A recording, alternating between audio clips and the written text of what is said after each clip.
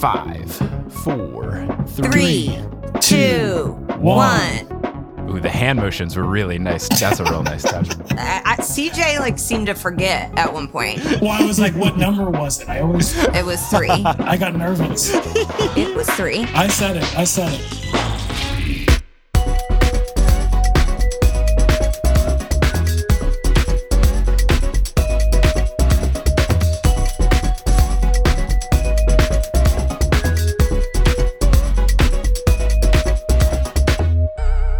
Welcome, fellow sleuths, to Meddling Adults, the Season 3 finale. This is a game show where we grab our 2 friends from Florida and we go head-to-head to test our wits against the prowess of fictional young detectives for charity. I'm your host, Mike Schubert, and I'm notoriously bad at solving children's mysteries, which is why I am behind the judges' table and I let others do the mystery solving themselves. Those people who are going to be solving mysteries today are Megan Gailey from the new I Love a Lifetime movie podcast and CJ Toledano from Follow Through. Megan and CJ, how's it going? What's up? Hi. We are married, but we are in separate locations. Yeah, I didn't want to prod, but you are not in the same area, so hopefully everything's okay, and I didn't catch you at a terrible time. As you can see, I have a twin bed behind me in this office space. Things are not going great. CJ, he couldn't work with me walking by his home office and me going, hello, what's going on? So he decided to leave the home for good. I don't know. We'll see. Okay. All right. Well, CJ, hope you enjoy sleeping on the couch tonight. Hopefully that's a fun experience for you. So the mysteries that we're going to be solving today are from The Mystery Files of Shelby Woo, a Nickelodeon classic.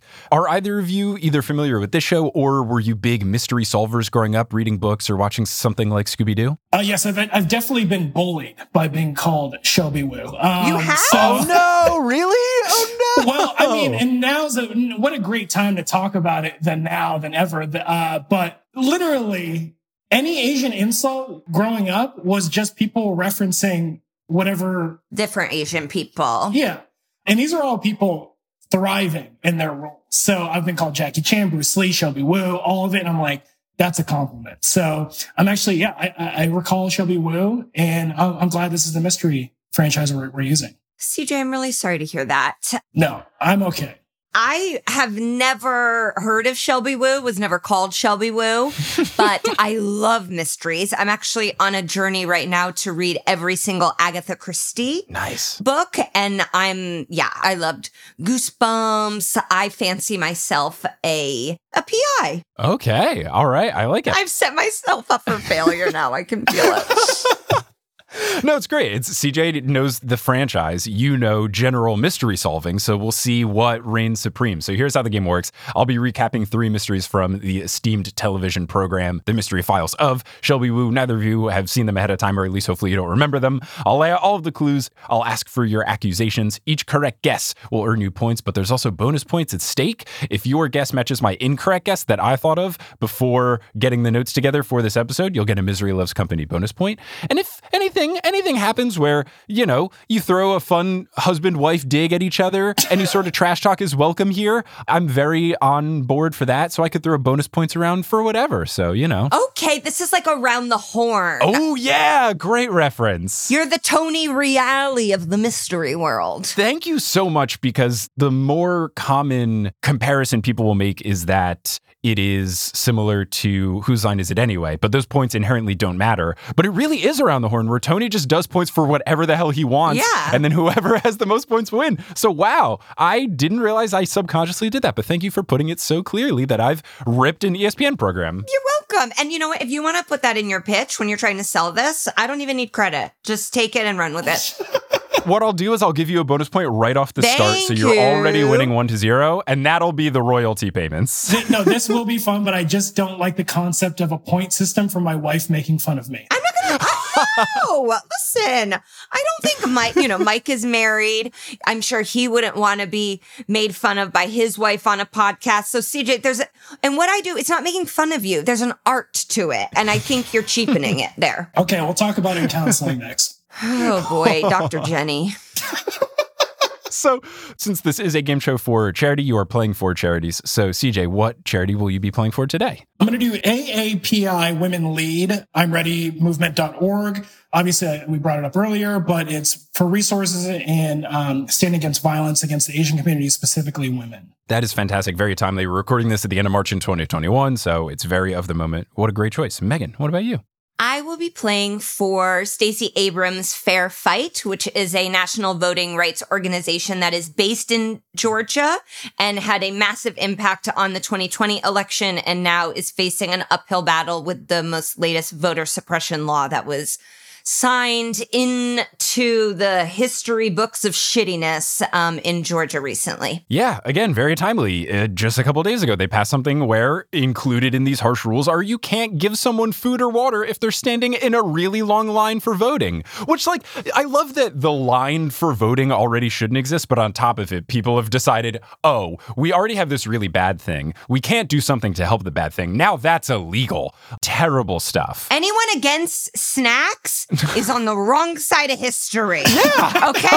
You want to be on the side that doesn't want snacks? You die on your shitty hill then. You die hungry. I feel like whoever that guy's opponent is in the future, that could be their entire platform. It's like, look, I love snacks. Yeah. And they'd have my vote. Yes, diabetics will be on that side. Kids, me for sure. People want snacks. It's something we can all get behind. So let's put the pedal to the metal and get into our first mystery, which is called Tag Not It. And that's right, this is baseball themed. Ho-ho. So we open with someone spray painting a logo. It looks like a W and an H overlapped onto each other, onto a wall. And he's wearing a hat that has the exact same logo on it. But then the cops come, of course, and he tries to hide behind like an alleyway type thing. His pant leg gets caught on like one of those wooden pallets for loading heavy things. Can I ask a question? I'm sorry, I'm going to have a lot of... Yes, of course. Please. Yeah. And is it clear that this person is a man, or are we under the assumption that it's a man? It is vague enough where they are wearing jeans and like a baseball tee and a backwards hat, so you would think it's a guy, but it doesn't necessarily mean that it is for sure a man. He's far enough away where we can't tell who it is. If it's a crime, it's a man.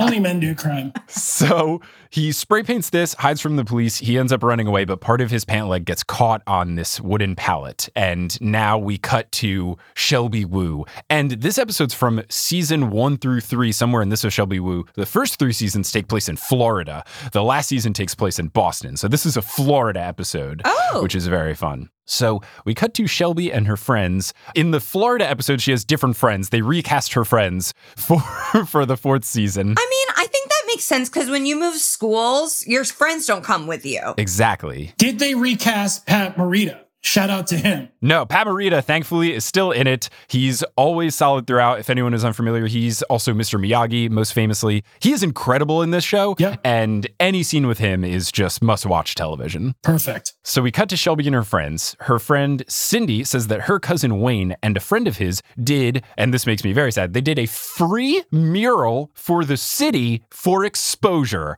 And with all seriousness, she says that they didn't get paid for it, but she said that they are aspiring artists, so it's great exposure for them to do a big mural on the city wall. And as someone that's had to do for exposure stuff in the past, it just makes me sad. Of course. I mean, I hear it and I go, yeah, that's stand up. Okay, Wayne, it's a tough world out there. So it is this sports collage. It does look pretty sweet. And they're doing it on a brick wall of a building in downtown Cocoa Beach, Florida. And he is doing it. His friend is a girl by the name of Julie. They're working on this together. And Shelby Woo's other friend Noah asks Wayne if he's worried about wearing out his pitching arm because the big state championship game is tonight. As if painting with a brush is really going to give him, he's going to need Tommy John surgery after using a paint roller and a tiny paintbrush. He says no, but then Paul, the relief pitcher on the team, comes up, rides his bike up, says hello. We're meeting a lot of characters, but it will slow down after this.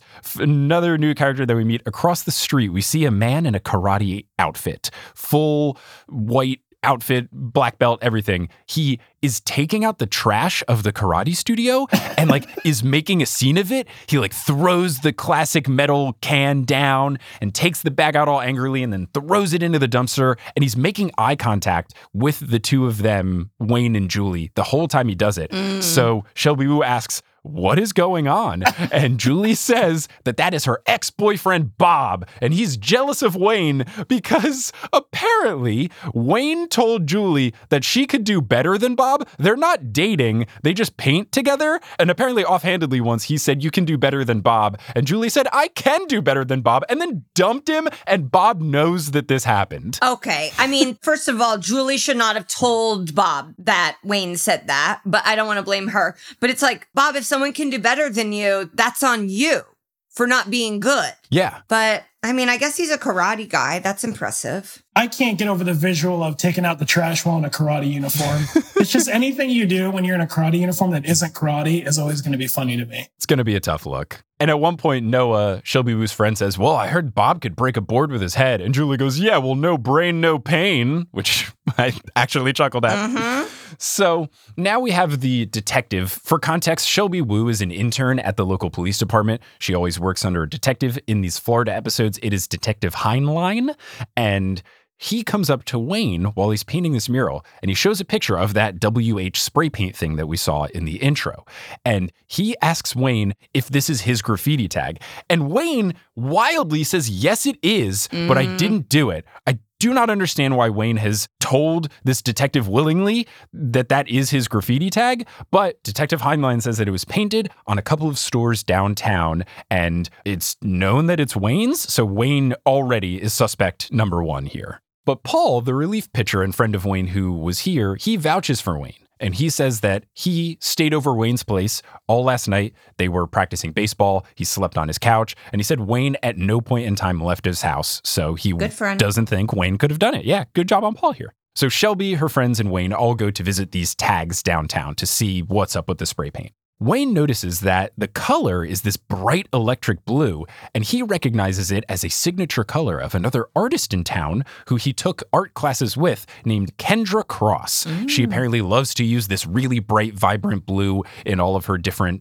murals that she paints throughout the city, so he thinks right away this could be Kendra. Wayne also, to give more suspicion to Kendra, notes that she applied to do the mural and apparently was furious when Wayne got the job over her. Ooh, it's tough when you lose free work.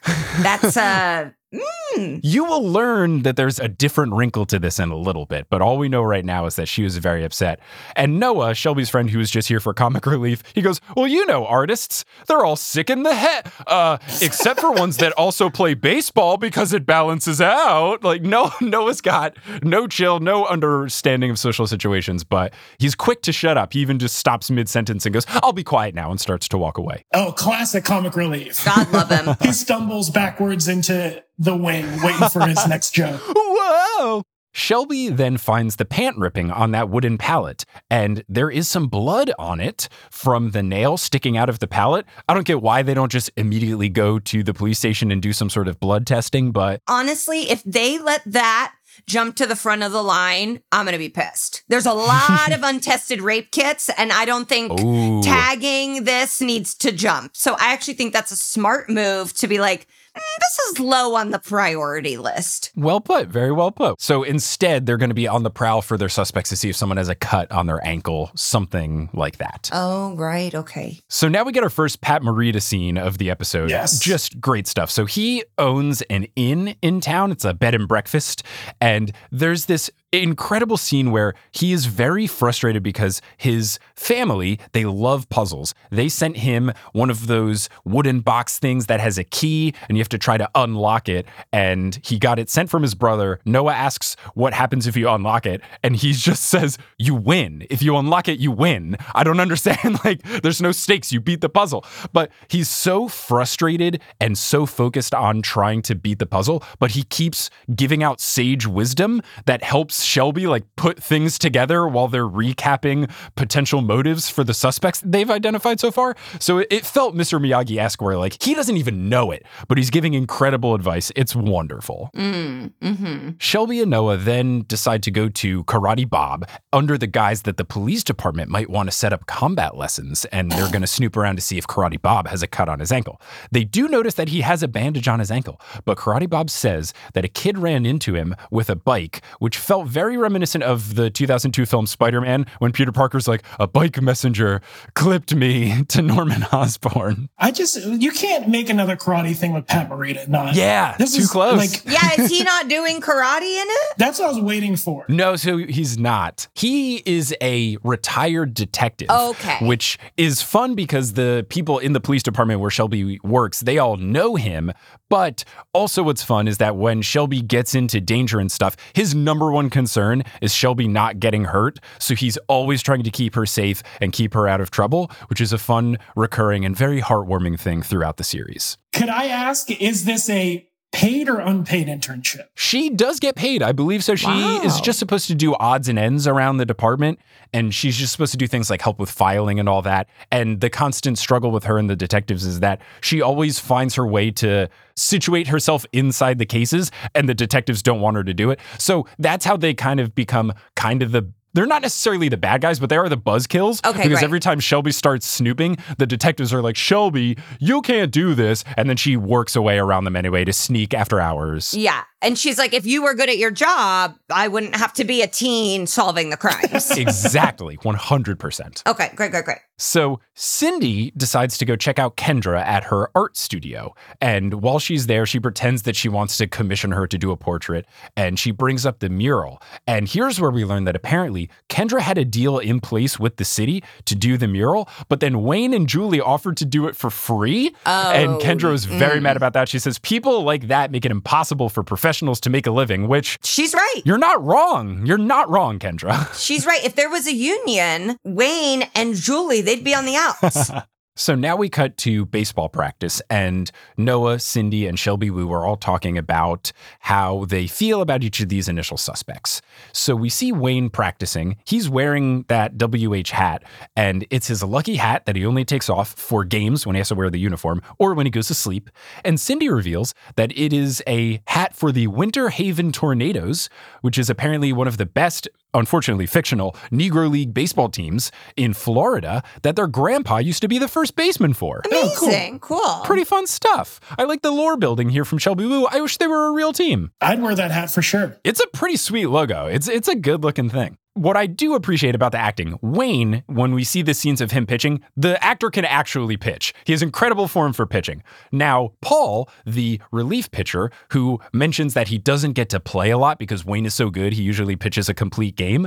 Paul cannot throw worth a damn. It is this awful, like, elbow-only forward flick. It's rough. Like, think Smalls from The Sandlot before he has any concept of baseball. It's like that. It's really rough to watch. Now, do you think that was a choice made by Paul, the actor, to be like, I'll be bad at pitching? Or do you think Paul, the actor, is just actually bad at pitching? I think Paul, the actor, is actually bad at pitching because the catcher, when he catches it while Paul is warming up in the outfield, the catcher goes, wow, Paul, you really got the hot stuff tonight. And Paul's like, yeah, but I probably won't even get to pitch tomorrow. Wayne always pitches complete games. So, no, I think it's just the actor's bad. Yeah. So Shelby goes up to Paul and they start to talk about the situation. Paul again says that he can vouch for Wayne, but he could only vouch for Wayne up until midnight because that's when Paul fell asleep. So he says, if Wayne is the one to do it, I guess he could have left after midnight, but I really don't think he would have.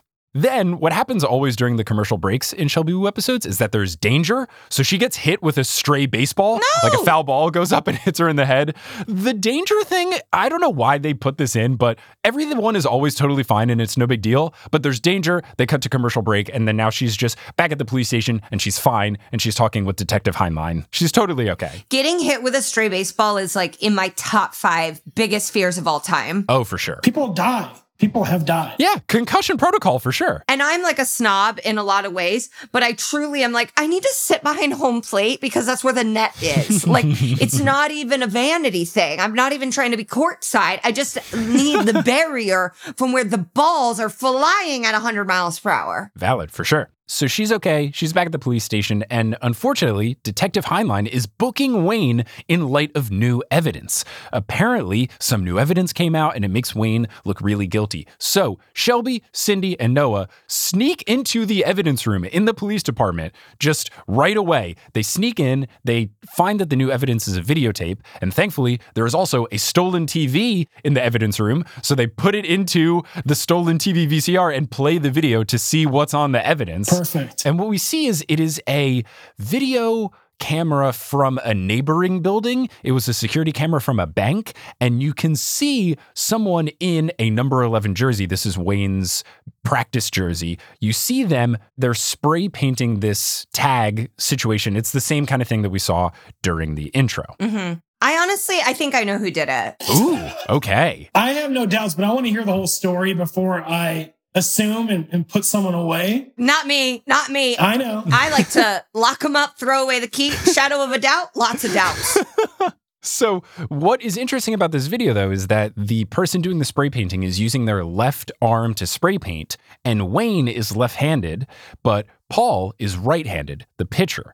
And we've also seen Kendra and Karate Bob use their left hand for stuff. So that is making it look like it's either Wayne could actually just straight up be guilty, or maybe it's Kendra or Bob because left hand, left hand. So then we have another wonderful Pat Morita scene because Shelby and her friends are doing a stakeout of Kendra late at night because she left her building late, and she had said this offhandedly to Cindy at one point. You learn that she is apparently just the security patrol for the apartment building, and that's how she pays her rent, Okay. which seems like a really sweet gig. That was her excuse of why she's leaving her apartment late at night. But with her flashlight, she's got a left hand as well, so that's where we learn that she's probably left-handed. But Pat Morita knows that Shelby is lying because she's yawning really big the next day, and he's like, oh, why are you so tired? And she says, I was up late watching that new Sherlock Holmes movie. And Pat Morita goes, yeah, I watched it too. Did you like the scene with the sword fight? Oh. And Shelby goes, yeah, it was great. And then he goes, there's no sword fight. You can wash all of the windows in the bed and breakfast now. Wow. Wax on, wax off. Truly. While she is washing the windows, her two friends are over and they're getting ready to leave for the state championship game once she finishes her work. And at one point through the reflection of the window, she asks Cindy to grab her something, and there's a miscommunication of like, get it on this side. And she goes, oh, sorry, no, your other left. And Cindy gives it to her. And then Shelby has an aha light bulb moment and is able to solve the crime. So I turn to the two of you. Who do you think it is? It's Paul. Okay. What's the reasoning? He wants to play. He had access to the practice jersey. Wayne fell asleep. He has all the same stuff as him. I think he like framed his friends so he could pitch in the state game. Okay, CJ, what are you thinking? I mean, from the start, I thought it was Karate Bob, but it's just almost too obvious. Oh.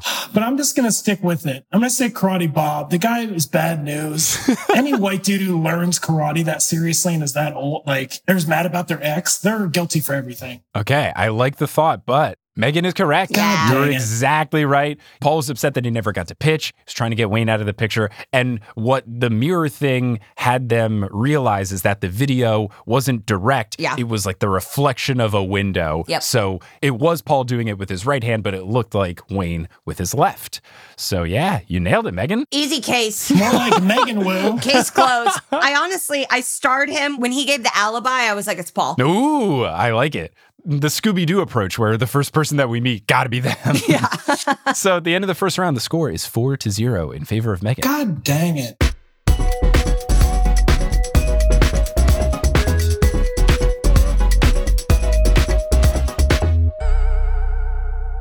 Hello! If you are listening to this episode of Meddling Adults before April 30th, 2021, that means that the Kickstarter for a new podcast project that I'm hoping to launch is live. That podcast project is for Modern Muckraker. This is a scripted, comedic, investigative journalism podcast where I will be playing the host, who is a character that is fully convinced that they are completing the world's most important journalism, uncovering the hidden truths behind pop culture's most burning questions. But really, these questions are going to be things along the lines of, when should Spider-Man take the subway instead of web swinging swinging. I want to bring in an entire team to write all of these episodes and do intense research, and we're going to have interviews with highly overqualified guests. For the Spider-Man prompt, for example, I will speak with people at Marvel. I will speak with physicists to break down the mechanics of web swinging. I will talk with folks that work for the New York City Metro Transit Authority to get the most accurate information about the subway system, and then we will arrive at an exact answer for when it is more advantageous for Spider-Man to take the subway instead of web swinging. So we're doing a Kickstarter because I want to bring in that entire team, writers, a producer, a researcher, a sound designer, and more,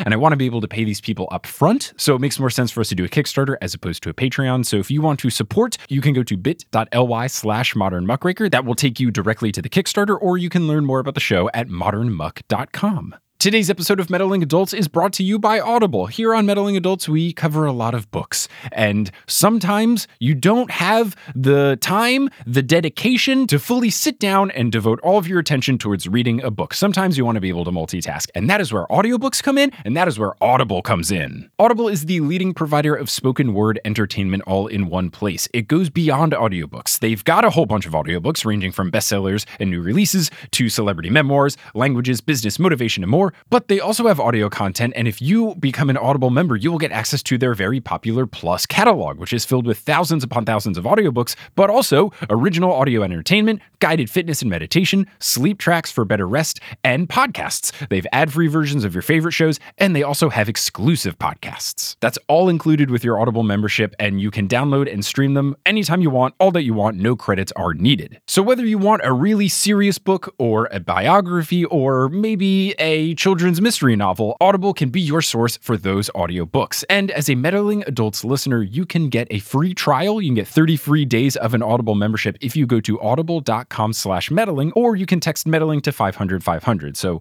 again, go to audible.com/meddling or text meddling to 500-500 to check out audiobooks and all the other wonderful audio programs that Audible has to offer. And thanks, Audible, for sponsoring the show. And finally, today's episode of Meddling Adults is brought to you by Blaseball. Blaseball is the online internet sports experience that you need in your life. It takes the core sport of baseball. It adds a whole bunch of wild rules. It adds a whole bunch of wild teams, and it's just a very fun time. You head on over to blaseball.com. You pick a team to support. I support the Breckenridge Jazz Hands, but there's also some really fun teams out there like the New York Millennials or the Dallas Stakes or the Hawaii Fridays or the Yellowstone Magic or the Miami Dale. Whole bunch of fun teams with some truly wonderful player names in there, whether that's Alden Cash Money or York Silk or Jessica Telephone or Polka Dot Patterson. Each season lasts a week. They crown a winner at the end of each season. The rules change at the end of each season. It's fun. You can get coins and power-ups to make your team better, so you are not only a fan, but you are actively helping your team succeed.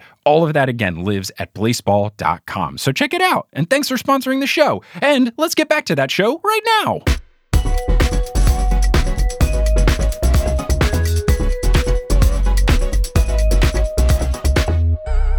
Wait, how many points did she get for that? She got 3 points. It's 3 points for getting the correct answer, and then bonus points are one apiece. All right. Well, Mike, you look really great today. Did you know that? I appreciate that. Thank you very much. I will keep that in the back of my brain. God, but all right. That wasn't even like good, CJ. You got to make people feel nice. And he knew that you were just doing it for, I almost feel like you should get negative points for how transparent that was. Now I'm embarrassed that I guess your moves, quote unquote, worked on me. Oh, no. So let's go into our second mystery, which is called Fool's Gold. So the opening scene we see is a after hours footage of what looks like a scuba gear store. And there is a coin on display. And in the background, there's a TV playing a news clip, we would assume on loop, where it's the person talking about the coin. And it's Mr. Papas, the guy who owns the scuba store, talking about how he found this old coin while diving. It's part of the McPhee treasure. It's priceless. And while this video is playing and explaining the coin, we see someone break in through the ceiling and let a rope down, and they take the coin. Wow. Cut to Detective Heinlein, and he's investigating the scene. He's talking with Mr. Papas, the same guy who's in the video.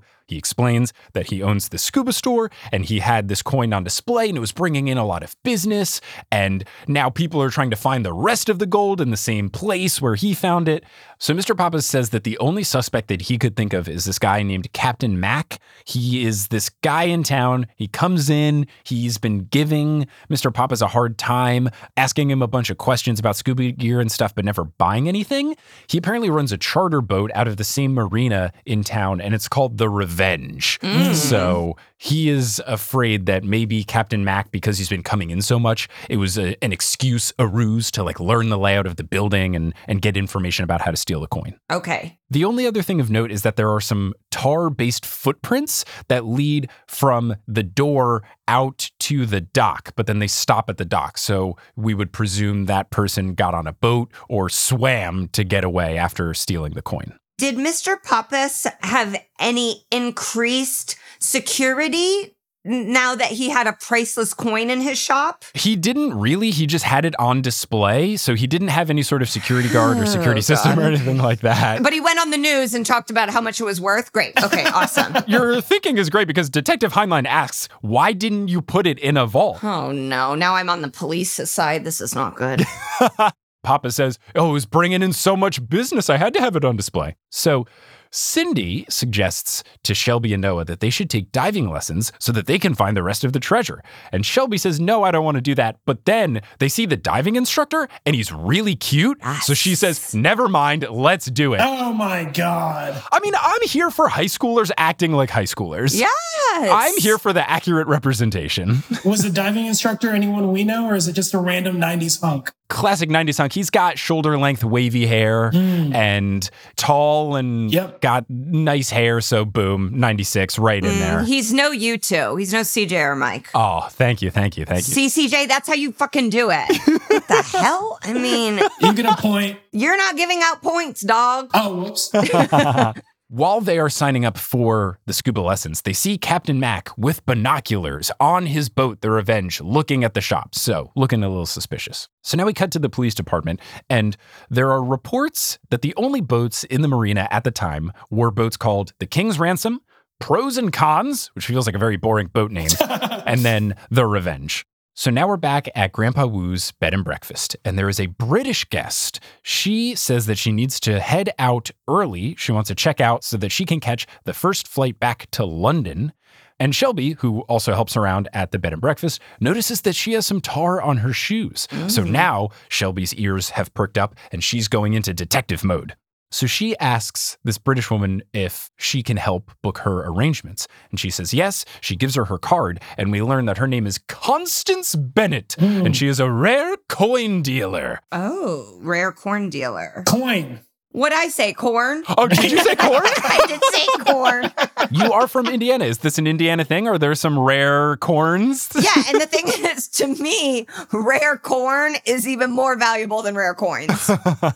So Shelby does an incredible move where she gives the phone number of one of the other rooms to this British woman, saying that it's the phone number of the airline that she's trying to book with. And then Shelby goes to that room and then picks up the phone and then does a horrendous British accent to pretend to be British Airways. And she says that flights have been delayed out of Florida all day due to alligators on the runway. What? Which feels very Floridian and feels very on brand. And then Shelby comes back downstairs and the British lady goes, can you believe this? Have you ever heard of flights getting delayed because of alligators on the runway? And Shelby goes, oh, that happened again?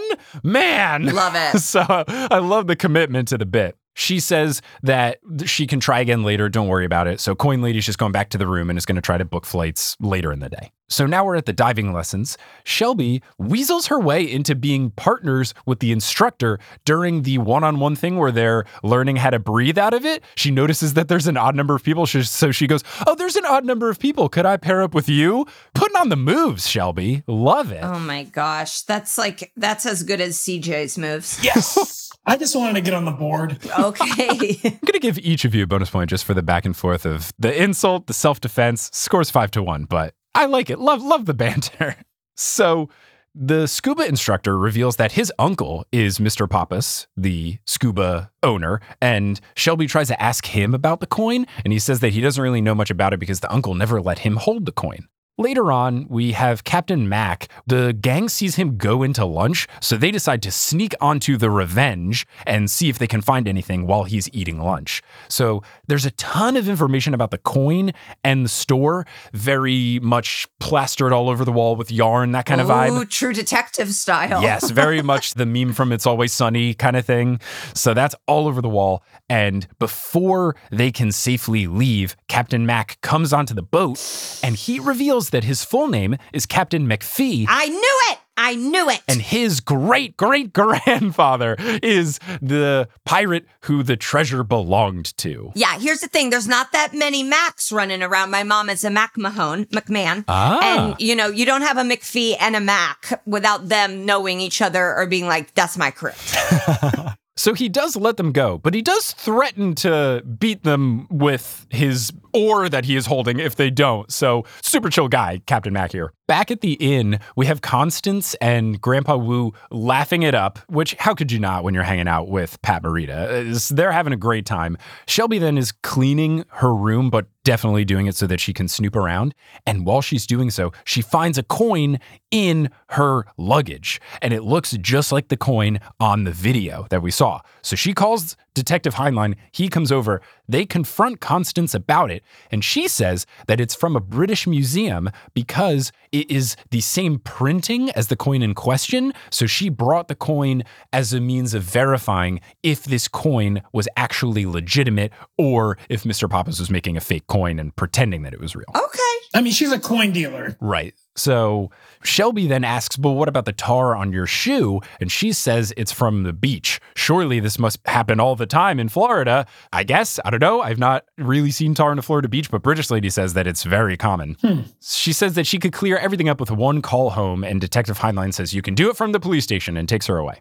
Final thing that happens before the big reveal is that the diving lessons are coming up and that Mr. Pappas video is playing in the store. And one of the things that he says on the video, the interviewer asks him, did you try to find the rest of the treasure? And he says that he wasn't able to because I was running out of air. But in the video, you can see that the tank in frame isn't close to empty. It's like halfway. So Shelby thinks that that is kind of fishy. So those are all of the clues that get laid out. The next scene where the reveal happens is like very obvious, so I would give it away if I describe how it works. So now I'm going to turn it over to the two of you. No, I know who did it.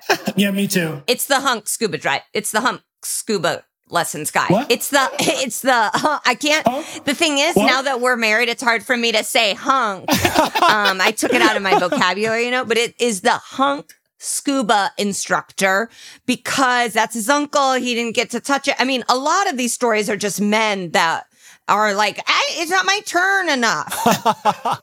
All right, CJ, what are you thinking? I honestly was going to say that too because it was the biggest turn of these characters. So We go by the honor system, so if you're both right, you will both get the points. But if you want to be different, you could guess somebody else. If you want to go with British Coin Lady, Mr. Pappas himself, Captain Mac. it's Shelby for once. No, I'm going to say it is the Hunk. It's the Hunk. Okay, you were both close, but not right there. It was Mr. Pappas himself. Damn it. It was fake. So it was all a ruse. It was a fake coin. He did it just to bring in business. So he made a coin that looked like this McPhee coin that already existed. It looks like a coin that does exist and at least is famous enough to be in a British museum, but it wasn't real. The giveaway was the air tank thing because the combination of him not putting any sort of security, him putting it on display, and also this tank thing. Why would he steal a fake coin? That was for business too? I guess it was just to bring even more hype. Like he already got the news cycle of, look at me, I found this coin. So I guess it was a second news cycle of, oh my goodness, someone stole this coin. So I think it's just him trying to milk as much out of look at this coin as possible. Okay. Let's talk more about the rare corn dealer. Yeah, so when you find ancient maize of the Incan tradition, that can get up there. Yeah. Listen, I've seen some corn that has gone for a pretty penny. Mummified corn, I feel like it could be a thing. Yes, for sure. There's a YouTube channel with a dude eating that shit. I put this corn under my bed for 4 years.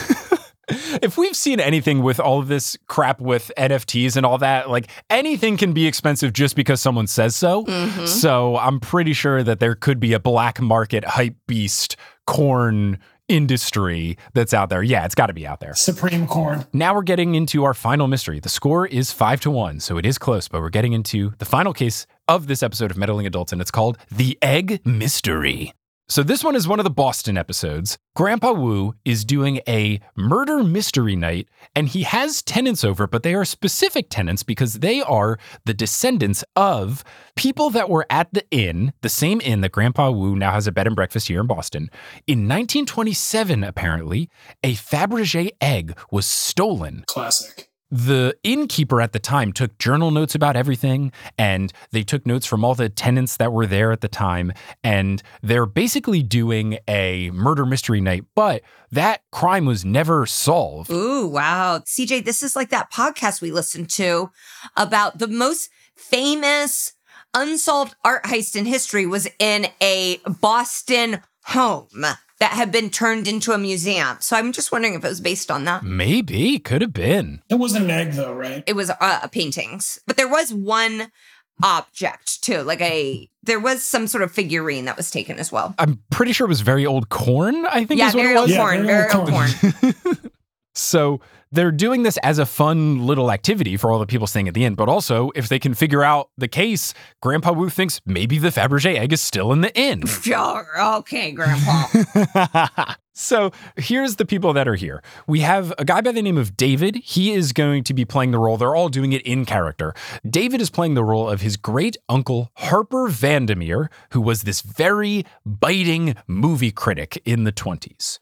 We also have a guy named Jimmy. He is playing his grandfather, J. Crowley Barnes, which if you couldn't guess by that name was an oil tycoon. And he apparently first bought the egg and gave it to his fiancée, who is a movie star named Susan Valentine. Shelby Woo is playing the role of Susan Valentine. Apparently, Susan Valentine was going to be a big deal, but she had a really annoying voice, so she never made it big. So Shelby, when she's in character, has to do this very nasally voice the whole time. It's pretty fun. Oh my God, that's like my comedy career. Is that actually something that's happened where like your voice has been a complaint? Yeah. You go to my YouTube comments and it's like, I hate this voice. It's the number one complaint people have. People also just don't like women's voices. I was going to say it's probably that versus actually your voice not being bad, because I would not think that's anything that people would critique you for. Yeah. I didn't even know it was an option until people started critiquing it. Very fun. I love your voice, Megan. Thank you, honey. I'm giving CJ a bonus point for being a yes. supportive husband. Yes. It's 2-5 now. So then we have Shelby's friends in the Boston version. It's Angie and Vince, but they're very much the same roles where Angie's very competent and Vince is comic relief. So Angie is playing Monique Leclerc, a French ballerina, and Vince is playing a gangster named Newt Gunny Gunderson. And apparently Gunny was the old boyfriend of Susan, and he wasn't originally invited. He just crashed this whole shindig back in the 20s. So those are all the characters. And then Grandpa Wu's just facilitating the whole thing. He's got the big booklet that tells everyone exactly what their characters did in the time, et cetera, et cetera. He's running the whole ordeal. There is one final guest, though. It is Christy Sayers. Christy Sayers is Nancy's pseudo-rival. In basketball terms, this would be like Deshaun Stevenson to LeBron, someone who thinks that they can step to the king. But basically, in all of the Boston episodes, Christy Sayers tries to solve the cases that Shelby is on, but she's always laughably wrong. So Shelby is just very annoyed by her, and similarly is very annoyed by her being here as well. But she's here because she is the real-life granddaughter of a famous concert pianist named Alicia Sayers. And she's playing her grandmother. Yes, she is playing her grandmother, Alicia. So, Mr. Wu is playing the role of the OG innkeeper as he facilitates. Apparently, it's someone by the name of Bjorn Johansson. So it's very fun to see Pat Morita do a vaguely Netherlands, Swedish, Dutch accent of sorts. It's so fun to see him do it because he's definitely making fun of when he first says that, he says like, I'll be playing the role of Bjorn Johansson. Like, it's so fun to hear him do it. So they start acting out in the roles. It's very campy. It's very fun. They all have costumes and everything. They do this for the first night and they call it a night, and all next day they're doing more of the acting over brunch, lunch, etc. Now, Shelby in the middle of the night gets up to get a glass of water down from the kitchen and the first floor of the bed and breakfast, but she's startled by someone creeping around, and Shelby falls down the stairs, but she is thankfully okay. She's always finding herself into head trauma-related danger, but she is okay, thankfully. And this is the point where Grandpa Wu realizes if someone's sneaking around, maybe the egg actually still is here. So at first this was just going to be like a fun thing, but now this is legitimately serious where maybe the egg is actually here and one of these relatives is back to try and get it. Next day happens, it's brunch, and the situation is that they had brunch and each person left the table once. So in character, everyone does what their little character books say were the excuses of why these people left the table originally. So Harper Vandermeer, the movie critic, we learn through the brunch that he hated Susan's acting, but he also has to take heart pills every 4 hours. So that is his excuse for leaving the brunch table at one point in time. We learn about Susan, who Shelby is playing. Susan, the actress, was once married to Gunny Gunderson, not just boyfriend, they were married. And Jay Crowley Barnes, the oil tycoon, he didn't know about this. So when he learned about this at this brunch, he stormed off in a huff. He went upstairs. That was his reason for leaving the table at some point during the brunch. Alicia, her reason for leaving is that her dress messed up, like it got snagged on something and it had a rip, and Susan generously offered to have her wear another dress that she had upstairs, so she leaves at some point to change into a new dress. So those are all the reasons of why our three main suspects have left the table. Okay. So Mr. Wu notes that at this point, the story got cloudy, and the way that they got their story is that everyone was giving a different police report to a detective when it came out that the Fabergé egg was stolen. He says that they don't know exactly the same times of everything, but what they do know is that Susan at some point goes upstairs, and when she did, she noted that the Fabergé egg, which she was very recently gifted, was missing. So that is where they've left off. They decide to take a break, and they'll do more of the acting a little bit later in the day. So now they're coming back after their break and they're going to eat food. So Harper Vandermeer, movie critic, comes down at 4 o'clock, which is when they're having snacks. And he says, "Oh, just took my heart pills," like being in character. And Christy Sayers, as Alicia, says, "Wait, my packet says you were supposed to take your heart pills at 3:45, not 4 o'clock. And they're talking a little bit about this, but that's when Mr. Wu clarifies the whole thing of not everyone saying the same time. When they talked to the detectives, they couldn't agree on the same timing, but he just kept it in each person's book as authentic for what that person said at the time in the 20s. So now we have them eating the snacks, which are cucumber sandwiches. Yeah. And everyone passes out because the food has been drugged. The hell? What? That's our danger before the commercial break. The cucumber sandwiches have been tampered with. They got roofied and tea sandwiches? Yeah, I guess. What else is in cucumber sandwiches before we move on? Oh, cucumber sandwiches are delicious. You wouldn't like any of the food served at tea, but they're like, it's really nice bread. They cut it in like little triangles. There's usually some sort of sauce, be it like a mayonnaise or a cheese, and then it's cut really thin. And I love a cucumber sandwich. I love little tea food. That's like what Mr. Bean eats. Mr. Bean's always eating cucumber sandwiches. Yeah. It feels like the sandwich version of like a charcuterie board, if you will, where it's fancy. It's more about the bread or the spread or the cheese, not necessarily a protein, because how much are you really getting out of a cucumber? It's just textured water, basically. When we come back from commercial break, we see that there was a detective character, someone that was also playing a role. He is played by one of the detectives at the local police department. So when he shows up just to be like, "Oh, I'm in on the murder mystery," and then there was actual food drugging, he switches from Sherlock Holmes detective to real detective because clearly something is afoot here, which is a fun little twist for him. So he starts interviewing everybody one-on-one because now there are real stakes. Here is the important tidbits we learned from these separate one-on-one interviews. Harper Vandermeer, we learned that he was early for his every 4-hour pill. He says he took it at 4, but the detective says that doesn't make any sense. When I came in, the grandfather clock was chiming that it was 4 o'clock and you were already passed out. So when he came down and said, "I've just taken my heart pills," he wasn't right according to what the grandfather clock was chiming when the detective came in. Harper is very confused when the detective says this, he says, I know that I took it at 4 o'clock. I have a pocket watch right here. Just like the person playing Harper has a pocket watch that is functioning currently. David. Sure. Yes, David. The only other thing from the interviews is people just like not agreeing on the time. That's all we really learn. So after the interviews are done, they're trying to figure out what's going on. And David, out of character, asks Grandpa Wu if he can go into the library to find a book. He's an English teacher. He wants to see if there's anything interesting in the library that he could maybe use for a class in the future. So he goes upstairs. And at that point, the fire alarm goes off. So apparently someone lit something in an ashtray near a smoke detector, and a fire had gone off. So the detective starts talking with everybody about what happened then. We learn that the guy who was playing J. Crowley Barnes, he had gone into the library area where this smoke was. He had gone in to get a deck of playing cards that they were playing during a break. And he, during the fire, he was David's thing, the guy who was playing Harper Vandermeer, he had just gone into the library and then the smoke alarm went off. So everyone's been in the library at some point now, and we have reasons for everyone being in the room where the smoke happened. So the grandfather clock then chimes 7 o'clock, and Vince notes that it's early, and Shelby says that the clocks were all off back then too, and then she has a light bulb aha moment, and she says she knows where the egg is and what is going on. So I turn to the two of you. Who do you think is behind it? Basically, there's a scene later on where, because Shelby knows where the egg is, they stake that out overnight. And in the middle of the night, that person tries to take the egg out of its hiding place. And Shelby Woo is right there and they get caught red-handed. Gotcha. CJ, you got any idea? This one was a lot to follow. I'm going to say Christy. Okay.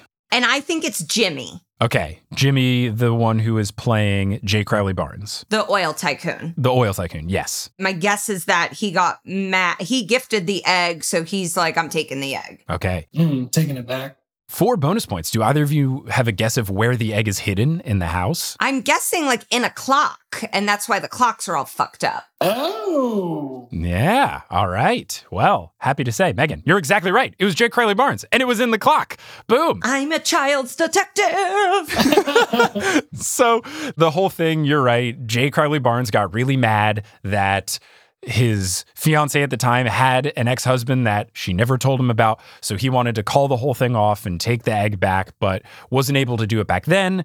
And apparently he had tried to come back to the inn later, but the grandfather clock where it was hidden was in storage. So he couldn't do it. Now that the clock is back and he was back, he went and stole the egg. That's why the timing was all off, because hiding the egg was messing up the counterweight. That's why it was messed up back then and currently. So yeah, that was what was behind the mystery here. And Megan, that means you win this episode of Meddling Adults. Wow. You've reigned supreme. Thanks, guys. You have earned money for fair fight. How does it feel to have bragging rights for your beloved? I was really kicking myself about that, Mr. Pappas. So I'm happy that I was able to bring it home. Very competitive. I would have thought about it for the rest of my life. So it's good that it wound up this way. You know what? And I'm happy for you, because if anything from all 3 of these tales, the moral of the story was men are sore losers. So Yeah. I'm going to start today to try to change that narrative for men. That I'm happy that Megan got this. I also hope it taught you, don't try and hide anything from me, because I will find it out. I will find the egg in the clock. And if that means your penis and something else, I will find it. So don't try and pull over any fancy shit with me, okay? You got it. Important marriage life lessons that we've learned here on this episode of Meddling Adults. But CJ and Megan, thank you so much for joining. This was such a blast. If people want to find you doing stuff on the internet, where can they do so? Podcasts, internet-wise, whatever. I am at Megan Gailey, MEGANGAILEY on Twitter. But I would love for you guys to listen to my Lifetime podcast. If you like mysteries, I think you'll like that. There's a lot of mysteries happening on Lifetime. Some of them are, why does that woman's hair look like that? And some of them are actual murders, but it's a lot of fun. Maybe I'll do a Lifetime movie for a future episode of the pod. That could be really fun. I haven't dove into those yet. I'm only familiar with their Christmas movie variety, so I'll have to expand. The vault runs deep. That's great. And how about you, CJ? At CJ Toledano, fun sports stuff, basketball stuff, all that. Amazing. Great. Well, thank you again, both. This was such a fun time, and you really nailed it. You were on top of the ball, and whether it was solving crimes for Megan or throwing nice compliments at your wife for CJ, you both had your different avenues of getting points and being some truly wonderful meddling adults. Well, thank you so much, Mike. Yeah, that's nice of you to say about CJ. About CJ.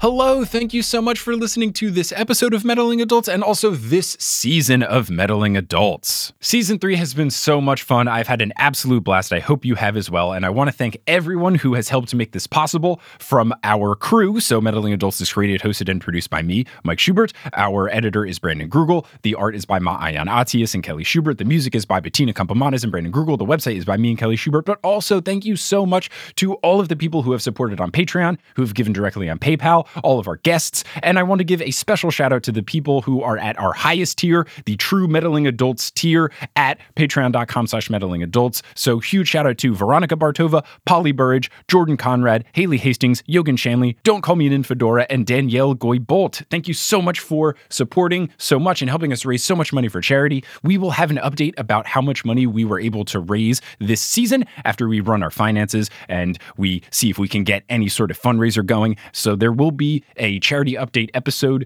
during the break between season 3 and season 4. We will also do a meddling mailbag in between. So there are going to be some episodes in between seasons 3 and season 4. Don't worry, we're not going to completely abandon you. We don't have a set start date for season 4 just yet. There's a lot of different factors. Obviously, I'm going to be a very busy boy if the Kickstarter for Modern Muckraker is successful. So we're looking at a late summer launch. So July, August time for season 4, nothing set in stone. And of course, I will provide updates during the season break. But again, thank you so much for listening. If you want to support the show further before we end up giving the money to our charity winners for this season, you can give directly at paypal.me/meddlingadults, or you can go to patreon.com/meddlingadults and support with a monthly pledge. Or if you'd like to help the show out and you can't do so monetarily, getting the word out is huge. Talking about it with your friends, your family, talking about it on social media, any person that you could think of that might like the show, recommending it to them, that can help so much. Leaving ratings and reviews on iTunes, whatever it is, anything that gets the word out about the show is so helpful, and thanks to everyone that has done so already. If you want to learn more about the show, you can go to meddlingadults.com. If you want to follow us on social media, you can find us at Meddling Adults on Facebook, Instagram, and Twitter, and we also have a subreddit, reddit.com/r/meddlingadults. Thanks so much to Multitude for having us as a part of the collective. Multitude is doing a whole bunch of great stuff, including giving out free consulting. So Multitude reserves 10 hours of staff time every month for free consulting and advice for members of underrepresented groups in audio. So if that is you, head on over to multitude.productions and click on free consulting. So again, thanks to all of you so much who made season 3 the success that it was, and I cannot wait to see you all for season 4 of Meddling Adults.